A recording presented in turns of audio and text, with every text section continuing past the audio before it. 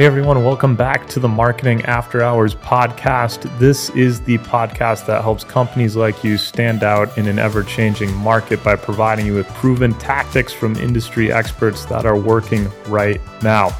Our goal is to help you grow your brand, generate leads, increase conversions, and build stronger relationships with your audience. I'm your host, Richie Burke, and today I'm joined by a very talented guest and friend, Josh Rowles, to help you grow your business through email marketing.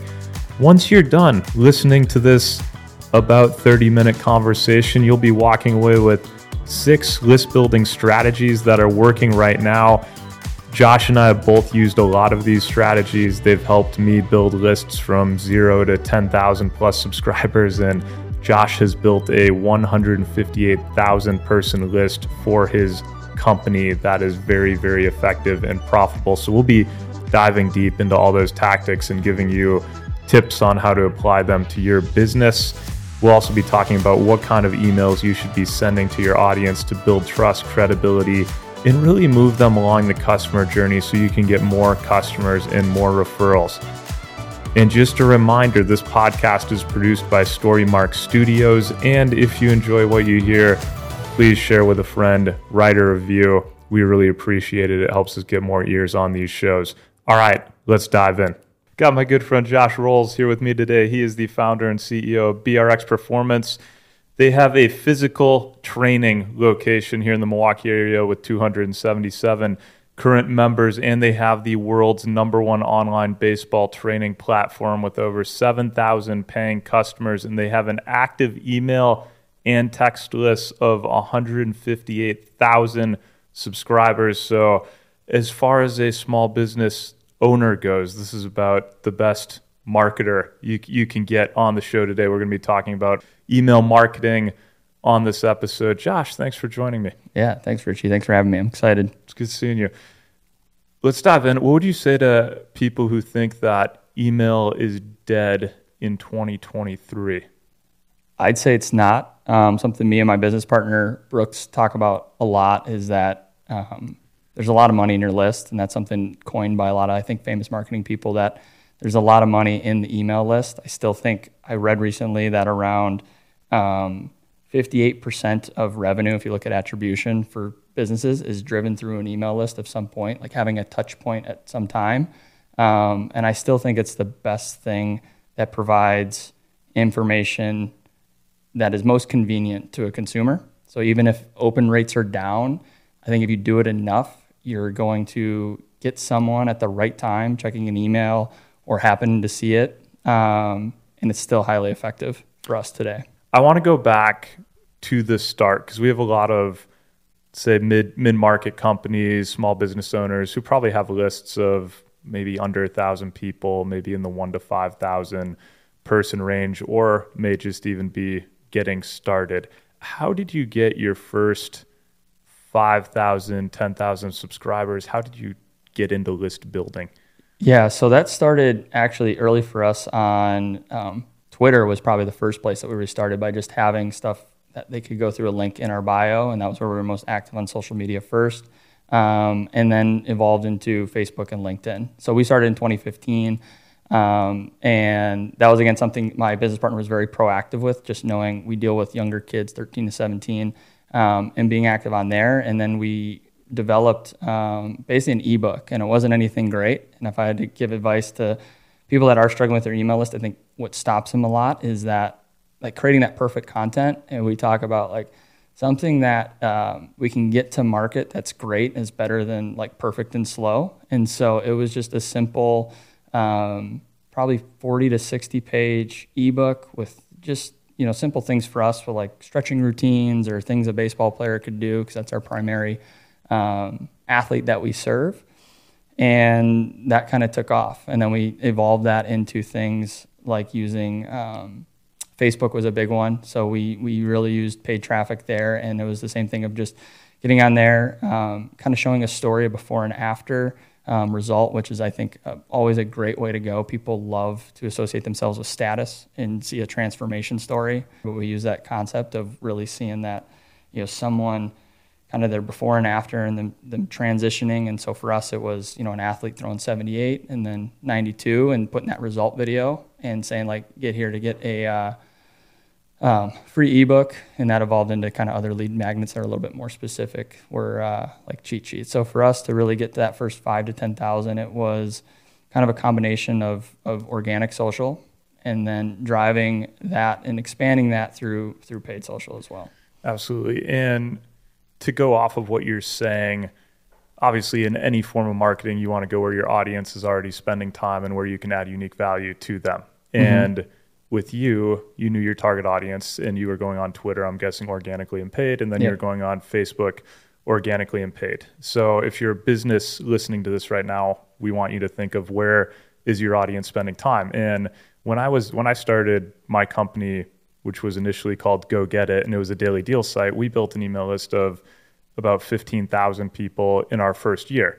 And some of that was even brick and mortar, where we'd go to some of the restaurants and places we were running deals with and put a box next to the cash register and give away $100 gift card. And like, we'd get hundreds and hundreds of emails a week. Yeah. It doesn't have to be online marketing too. This could be online marketing. This could be in person. We do a lot of online list building now, which we'll get into some of the tactics, but going where your audience is spending time and adding value to them. And the second thing that I want to get into, and we'll get into this more on our campaign episodes, is it needs to be a good offer. And when I think of offer, I think of the offer needs to be good. The creative needs to be good, which you talked about on your painting success and using storytelling. And storytelling doesn't have to be anything elaborate. It can simply, so a good story is simply someone overcoming an obstacle and achieving a transformation. Essentially, that's a story in 3 parts. And you do a good job of that. But getting the offer and the creative and the targeting down usually can lead to emails. Yeah. And to your point of like the offer, that's something I could even go further back and going to where people are. So we started, in 2015, and the story goes like I lived in Brooks's closet. We were fresh out of college, just starting. So we would publicly speak at high schools at their baseball like winter meeting that they'd have kind of in the fall going into. And so we just asked the coaches if we could have 10 to 15 minutes, kind of talk about what we do, talk about one of those transformation stories, and have an offer of coming in to get an assessment with us for 50% off. And so we'd get like 100 emails there. And to your point, like that was us going to where they were, because at the beginning we didn't have necessarily the money to spend like we do now into paid advertising. And the public speaking was great. And then as we grew, we realized like to do this faster and grow with more momentum, we can shift this more to online. Started doing things like webinars and podcasts, we didn't do any podcasts, but it would be similar to like an audio recording. So we made it look kind of similar, where it was as if we were in a studio and speaking. And then we evolved that into webinars as well, which was very, very effective. And, we partnered with some people, like Prep Baseball Report was one at the beginning. Brooks wrote some blog posts for them, and that got us good traffic because, again, that's a massive recruiting database. And so there's plenty of people on there that, they're primarily going there, post like a showcase, and college scouts use it, but parents and athletes are on it all the time. So a lot of the blogs that we had on our website ended up going on there as well, and that kind of helped us drive in a couple key areas. One right now being our 5 keys to throwing velocity and exit velocity. Those rank number 1 on Google, which is hard to always tell if that's nationally or just a local thing with Google now, but all of our SEO metrics say we're in like the top 3, and that kind of varies, and that's helped as well. So yeah, with us, like I think the place is kind of picking like where you can start getting traction, and then I always talk about where can you build momentum from there. So what's like the next area that I can reinvest to, and that could be different for a lot of different businesses. For us, it's paid advertising. And for other businesses, it might be somewhere else. Might be display ads, might be Google search ads. I'm not sure. I think that's where guys, when you find that first thing, can you build that into something that or I'm sorry, let me back up. Once you know that first thing, can you use that momentum to try to test other things and then figure out and then double down on that and keep going? So absolutely. And I like how you proved the offer early. I see a lot of companies just put something out there and it doesn't work right away and they pull the plug. And sometimes you're just a couple tweaks away from being successful and from scaling something. So you proved the offer, and then I'm guessing how you grew that from 10,000 people to the 158,000, 158, I don't want to sell you short, 1,000 that it is today. What were the key things on that? Was it just finding what the good offers were, targeting the right people, and then using paid advertising at scale, essentially? Yeah, and that's even where, we used to start with 3 offers. We had exit velocity, running speed, and throwing velocity. And we realized that throwing was the lowest. And that was actually kind of a part where we had some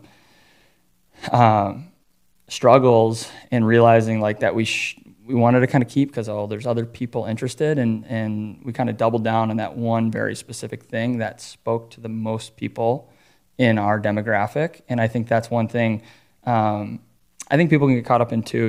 You want to diversify to a point, but don't be afraid to, when you have this one thing that's really working and leading to customers also, like really double down on it. And that's where we went in with more of throwing velocity. And so we evolved like the ebook into throwing velocity cheat sheets. And then that developed into an app that we have a free version where there's now videos, and it's basically a sample workout. So back to your point of value, like we try to figure out ways like how could we make this more valuable over time.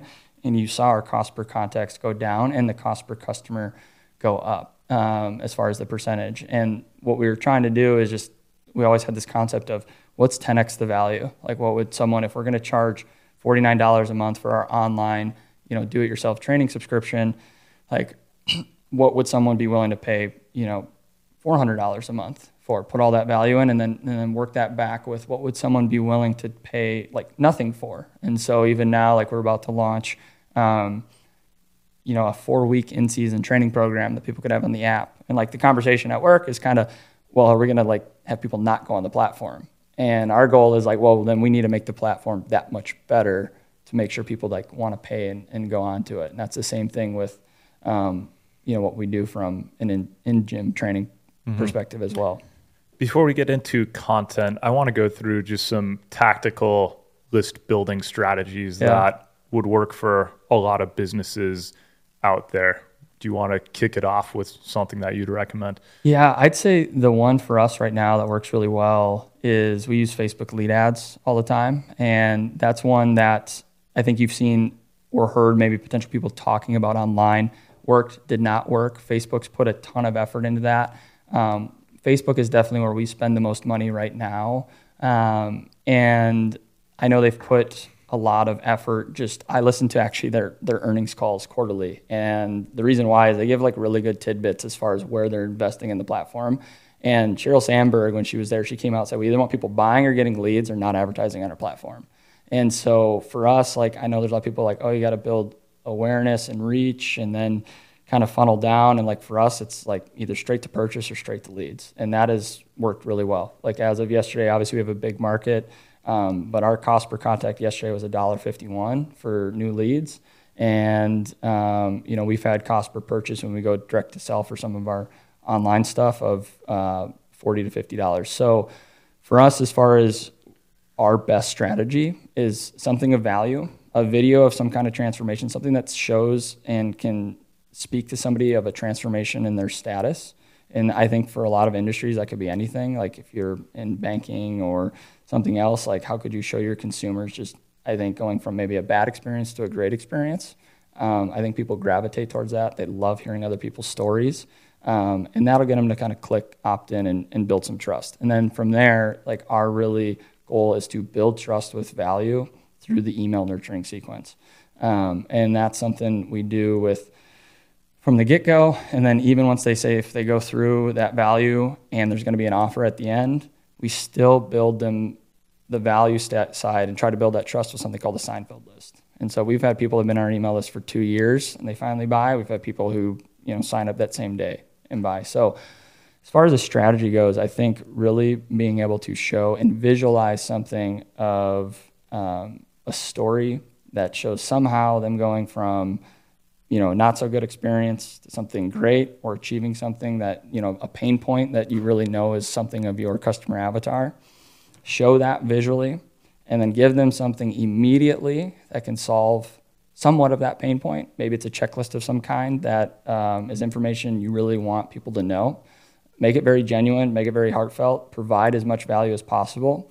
Because at the end of the day, if you're worried about providing too much value, people pay, in my mind, for convenience. So they're still going to reach out to you. Because even though they may have that answer right in front of them, they probably still want someone to walk them through the process to make sure they don't screw it up themselves. And that's what we get all the time. We have a online platform that's $49 a month, and then you can upgrade to work with a coach online that's $3.99. And what we know is that like a lot of those 49 users, they're still like, I want the accountability. I want someone that can check in, that cares, that can develop a personalized plan for me. And I think a lot of other businesses can use that same concept of, people want to have human connection in some capacity, I believe. And so how can your business provide that and show that through your marketing story? Absolutely. And I like how your emails are very customer centric. I see a lot of emails from companies that are just about themselves and what they're up to. And they hired a new employee, or they were founded on this date, or here's a project we just did, which sometimes is good to show the projects you just did if you use a storytelling framework to put them out there, because then they're engaging to your target audience. But a lot of companies don't. And we started experimenting with our list opposed to just saying, hey, this podcast came out or this. And I started writing like long form emails, and our open rates in people actually hitting reply and writing back to me just skyrocketed when we started doing that. And I got some pushback initially on like, hey, this email is like 2 pages long. Are you sure you want to send it? And I was like, yeah, I think people like those. And we kept sending them, and yeah, they take more effort to write, but the engagement is so much higher and has led to business for us. Yeah, and I think that's a great point where it's like, I kind of mentioned this earlier, where the only way you know is by doing that, right? And so like it might work, it might not. Like 2-page long email works for you, it may not for others, and that's something like I've really learned. And if I've talked to other people, it's like the only way you're going to know is try, implement. And the great part in today's world is you get all this information from whatever marketing automation platform you want to use, and that's what you'll know your consumer likes. And I think that's the biggest thing. And what's the goal of the email too? And I've been using those storytelling ones as we're recording this. We're in a transition between rebranding and announcing that GGMM is no longer, and we're transitioning to this new brand, Storymark Studios, which will be announced soon. It's already been announced to those listening. So like in the in-between phase, we've been using these longer emails about what's to come and why, et cetera, and they've been good stories. But yeah, if you're just selling a product or announcing a sale or something, then the quick email, quick call to action, make the offer, get someone from point A to point B as quick and fast as possible works. So I don't want to say, yeah, everyone should start writing these page or 2 emails all the time. Yeah, but you should try. If you haven't, you should try, because you don't know what's going to happen until you implement that. Absolutely. Going back on to lead ads as well, Facebook lead ads, that was the one tactic you mentioned, and we've been using those for some of our clients as well. And one of them was a putter company that we worked with, and that cost per lead was probably in the $1 to $3 range, similar to what you're getting for the baseball training program. I do want to mention that we've been using those for a bank recently too, in a B2B sense, and that cost per lead per email is way higher. It's at about, we just started the campaign a week ago, it's at about $70 per lead right now, which if you're listening, you might be like, oh, I don't want to pay $70 for an email. One of the emails said they were just making a $300,000 deposit. Knowing how much leads are actually worth to you, and I think as Facebook lead ads are more advanced now, and there's a little bit more hoops to jump through than just clicking one button, like these people are invested. If you target correctly, they're good people. So no matter what business you are, like you can get ROI. So making sure you're paying attention to knowing how much is a lead worth to you. If you're a B2B company, your lead is going to be worth a lot more than a high schooler is to Josh, who he's trying to get to sign up for a $49 program. So knowing how much those customers are worth, and then reverse engineering that a little bit. Yeah, and this is where we talked kind of a little bit before we got on air is like metrics, and I think that's where you can, but depending on your business, it's always hard to give, hey, here's what your cost per lead should be. So I look at more what I call like quality numbers, which one would be return on ad spend. And so what you kind of need to know with that is obviously what they're going to pay you up front, but also what they're going to pay you over the length of them being a customer with you. So with us, depending on our product offering, I know the LTV, and then I'm looking at essentially, say if someone is, I'm trying to get down to a ratio of 4-to-1, like that's the golden ratio. And so you can survive off anything around 2-to-1, 3-to-1 is good, 4-to-1 is really good because you can then you can scale your marketing spend from there. And so for us, because we deal with high school kids, I'll use the $49 a month platform. Like we know we're going to have a good amount of churn because either kids just stop playing baseball as they get through high school or they go on to college and they're going to use their college program. So, we're hoping to keep kids anywhere from like a year to 3, but we know beyond that, like we're not going to have like maybe a bank where that person could be a customer for 20 years or even longer. And so for us, like we know lifetime value is going to be around $500. And so basically then we're looking at spending 1/4 of that on advertising to acquire them. And so that's kind of a concept we use for in-gym. Like our in-gym LTV is much higher. It's $5,000 to $7,000. And so for that, we know our in-gym advertising can have a much higher client acquisition cost. And then the other metric we're looking at, what's called your payback period. A lot of places online will say you want a 12-month payback period if you're well-funded, meaning if I'm going to spend X on advertising, it should take me 12 months just to break even on that. Like if you look at, there's a lot of SaaS companies like that are high growth. That's what their payback period is trying to do. Now they're probably selling more enterprise contracts. And so that's where kind of knowing those key numbers for your business, I think are really important. And you can do that just on a simple spreadsheet and creating a weekly scoreboard where you're just looking at, what's your cost per lead? How much are you spending? And you can just set up formulas. So as you add these numbers, it'll spit out these quality metrics automatically and just, what's each of those come out to, and then you can figure out your return on ad spend and LTV by just knowing your churn and the average you'll spend per month, and that will give you, I think, a sense of security that your strategy is working. Mm-hmm. And until those metrics start to match up to a way that makes you feel comfortable and you're going to have a good ROI on your advertising, you just want to keep testing and trying new things. Absolutely. Before we sign off on this email marketing one, and we're going to dive a little deeper into campaigns. Josh gave you a nice preview there, so feel free to listen to the next episode as well to realize how to set up campaigns and put those into action. But I want to go over a few more list building tactics that have worked really well for us, and I'd love your take on them as well. So we touched on Facebook lead ads. We touched on driving people to a webinar, which is, I think, extremely powerful for B2B companies to get someone to sign up for that. Events and webinars are essentially the same thing. One's just online, one's offline.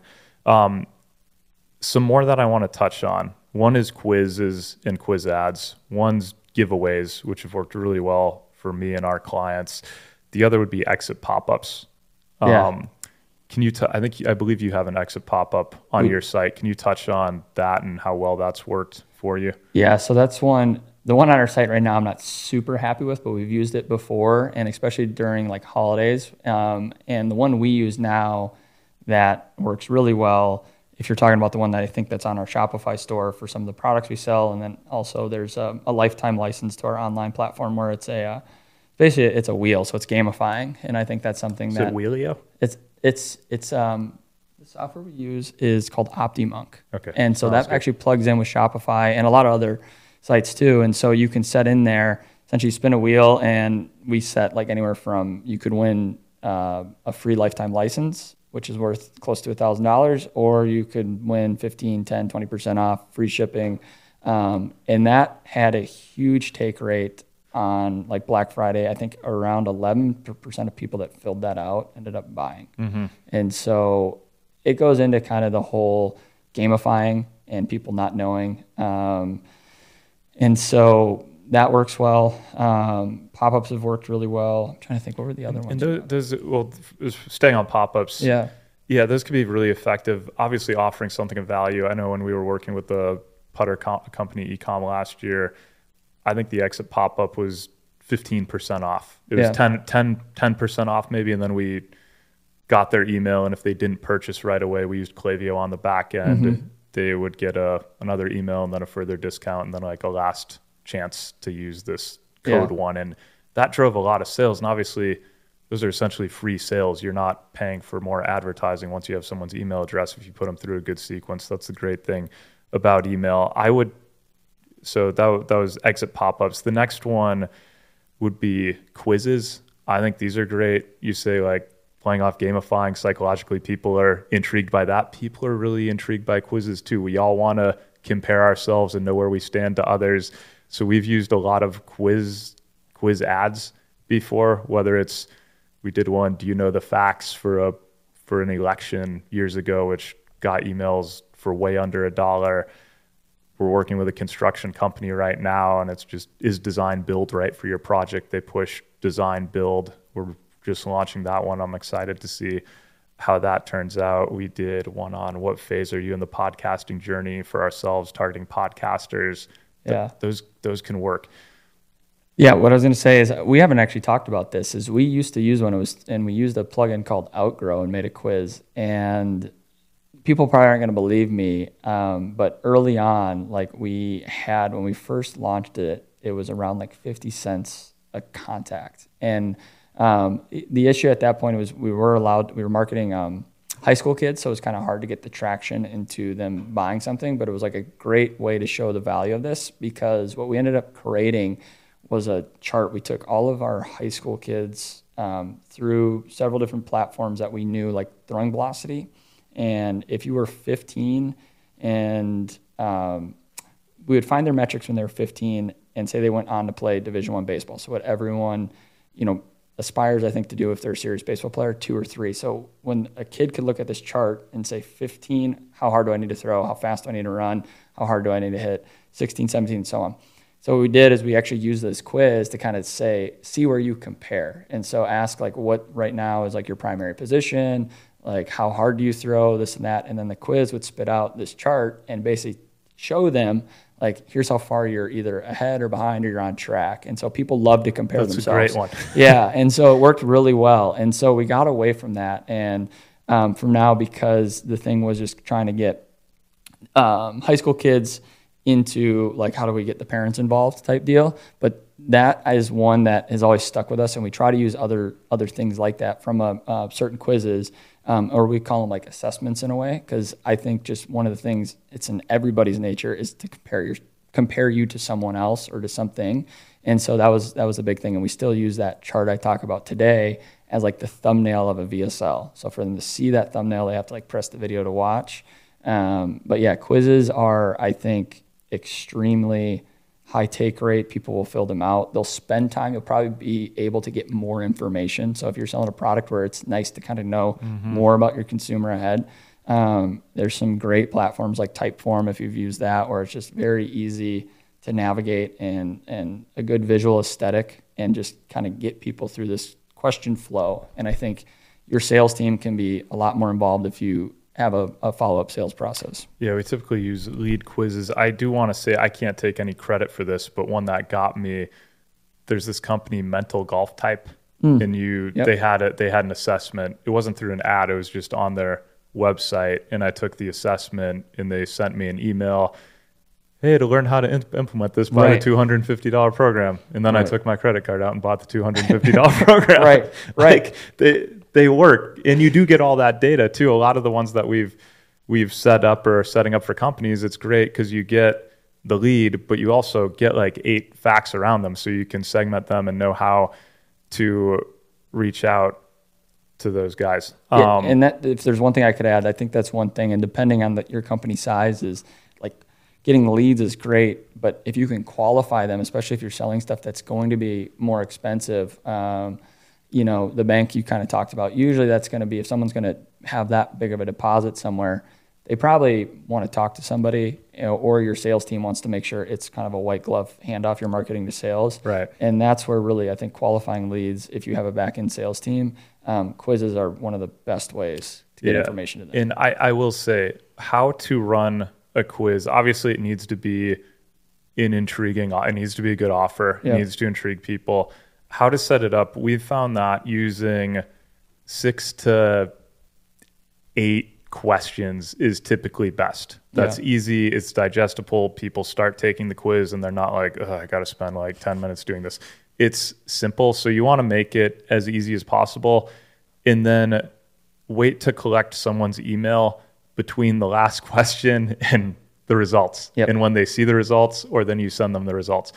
If you ask for their email right when they click on the quiz, you're going to get a pretty high bounce off rate, but people who have already answered 6 to 8 questions are already invested and they really want to see their results. So then they'll give you their email. Just what has worked for us and what I strongly believe in on that. The one last tactic that I want to touch on is giveaways. We've ran a lot of giveaways for podcast clients. It's helped us get several podcasts on the top or ranked on the Apple charts. It's helped us build email lists very fast, sometimes for less than 50 cents a targeted email. We use a platform called King Sumo to do this. It's a free platform. People enter through Facebook, which pulls their email, or enter their email. And then the cool thing about it is you give people bonus point entries for either subscribing to a podcast, liking you on Instagram, on YouTube. You can choose what entries people get. So if you have a good giveaway, especially for B2C companies or B2B companies, if you can put a giveaway that makes sense together, then these can be really effective. And if there's one time that I recommend using paid advertising to build your email list, like a really good, very targeted giveaway would probably be it. Yeah. And those can go into, I think, good combining. There are times we look at, we're like, how can we combine organic, social, and paid together because of the ability to retarget on those platforms, both with organic views. And some of the, this is something that we used to do quite a bit, is we would do some kind of giveaway, and it would be you see these a lot. It's like the tag couple friends, like this post, and that makes you eligible for this giveaway. And that gets a lot of engagement on your social posts. And then same thing with, like, you can run that same thing on paid advertising. And the great thing about these platforms is you can make an organic social post. You can use that exact post then in an ad and kind of combine them together. And that's where, make them take some kind of action to kind of be eligible for the giveaway, and then they can enter their email. I guess that might be a little different than, because ours isn't straight to email. It's usually trying to get engagement on our social media profile, which is another really good thing, I think, for as far as for your brand. If you can kind of show that, to me, that's that brand recognition is the more kind of engagement around that. Like if you see a post with 5,000 likes on it, I think people are going to, whatever the content is a little bit more credible for people. So that's social proof. But we've used giveaways in that capacity too, where it's trying to combine like kind of paid traffic and that social post with something like a free lifetime license or free assessment. Usually that gets pretty good engagement for us as well. Thanks again for tuning into this episode of Marketing After Hours with my guest, Josh Rowles. If you found it useful, please share with someone else you know would find this episode valuable, and write a review wherever you are listening. Again, that helps us get more ears on this podcast. Marketing After Hours is produced by StoryMark Studios. You can access free resources and learn more about how we can help your brand grow, including by implementing the tactics that we discussed today. Just visit us at storymarkstudios.io. That's storymarkstudios.io. Thanks again for tuning in.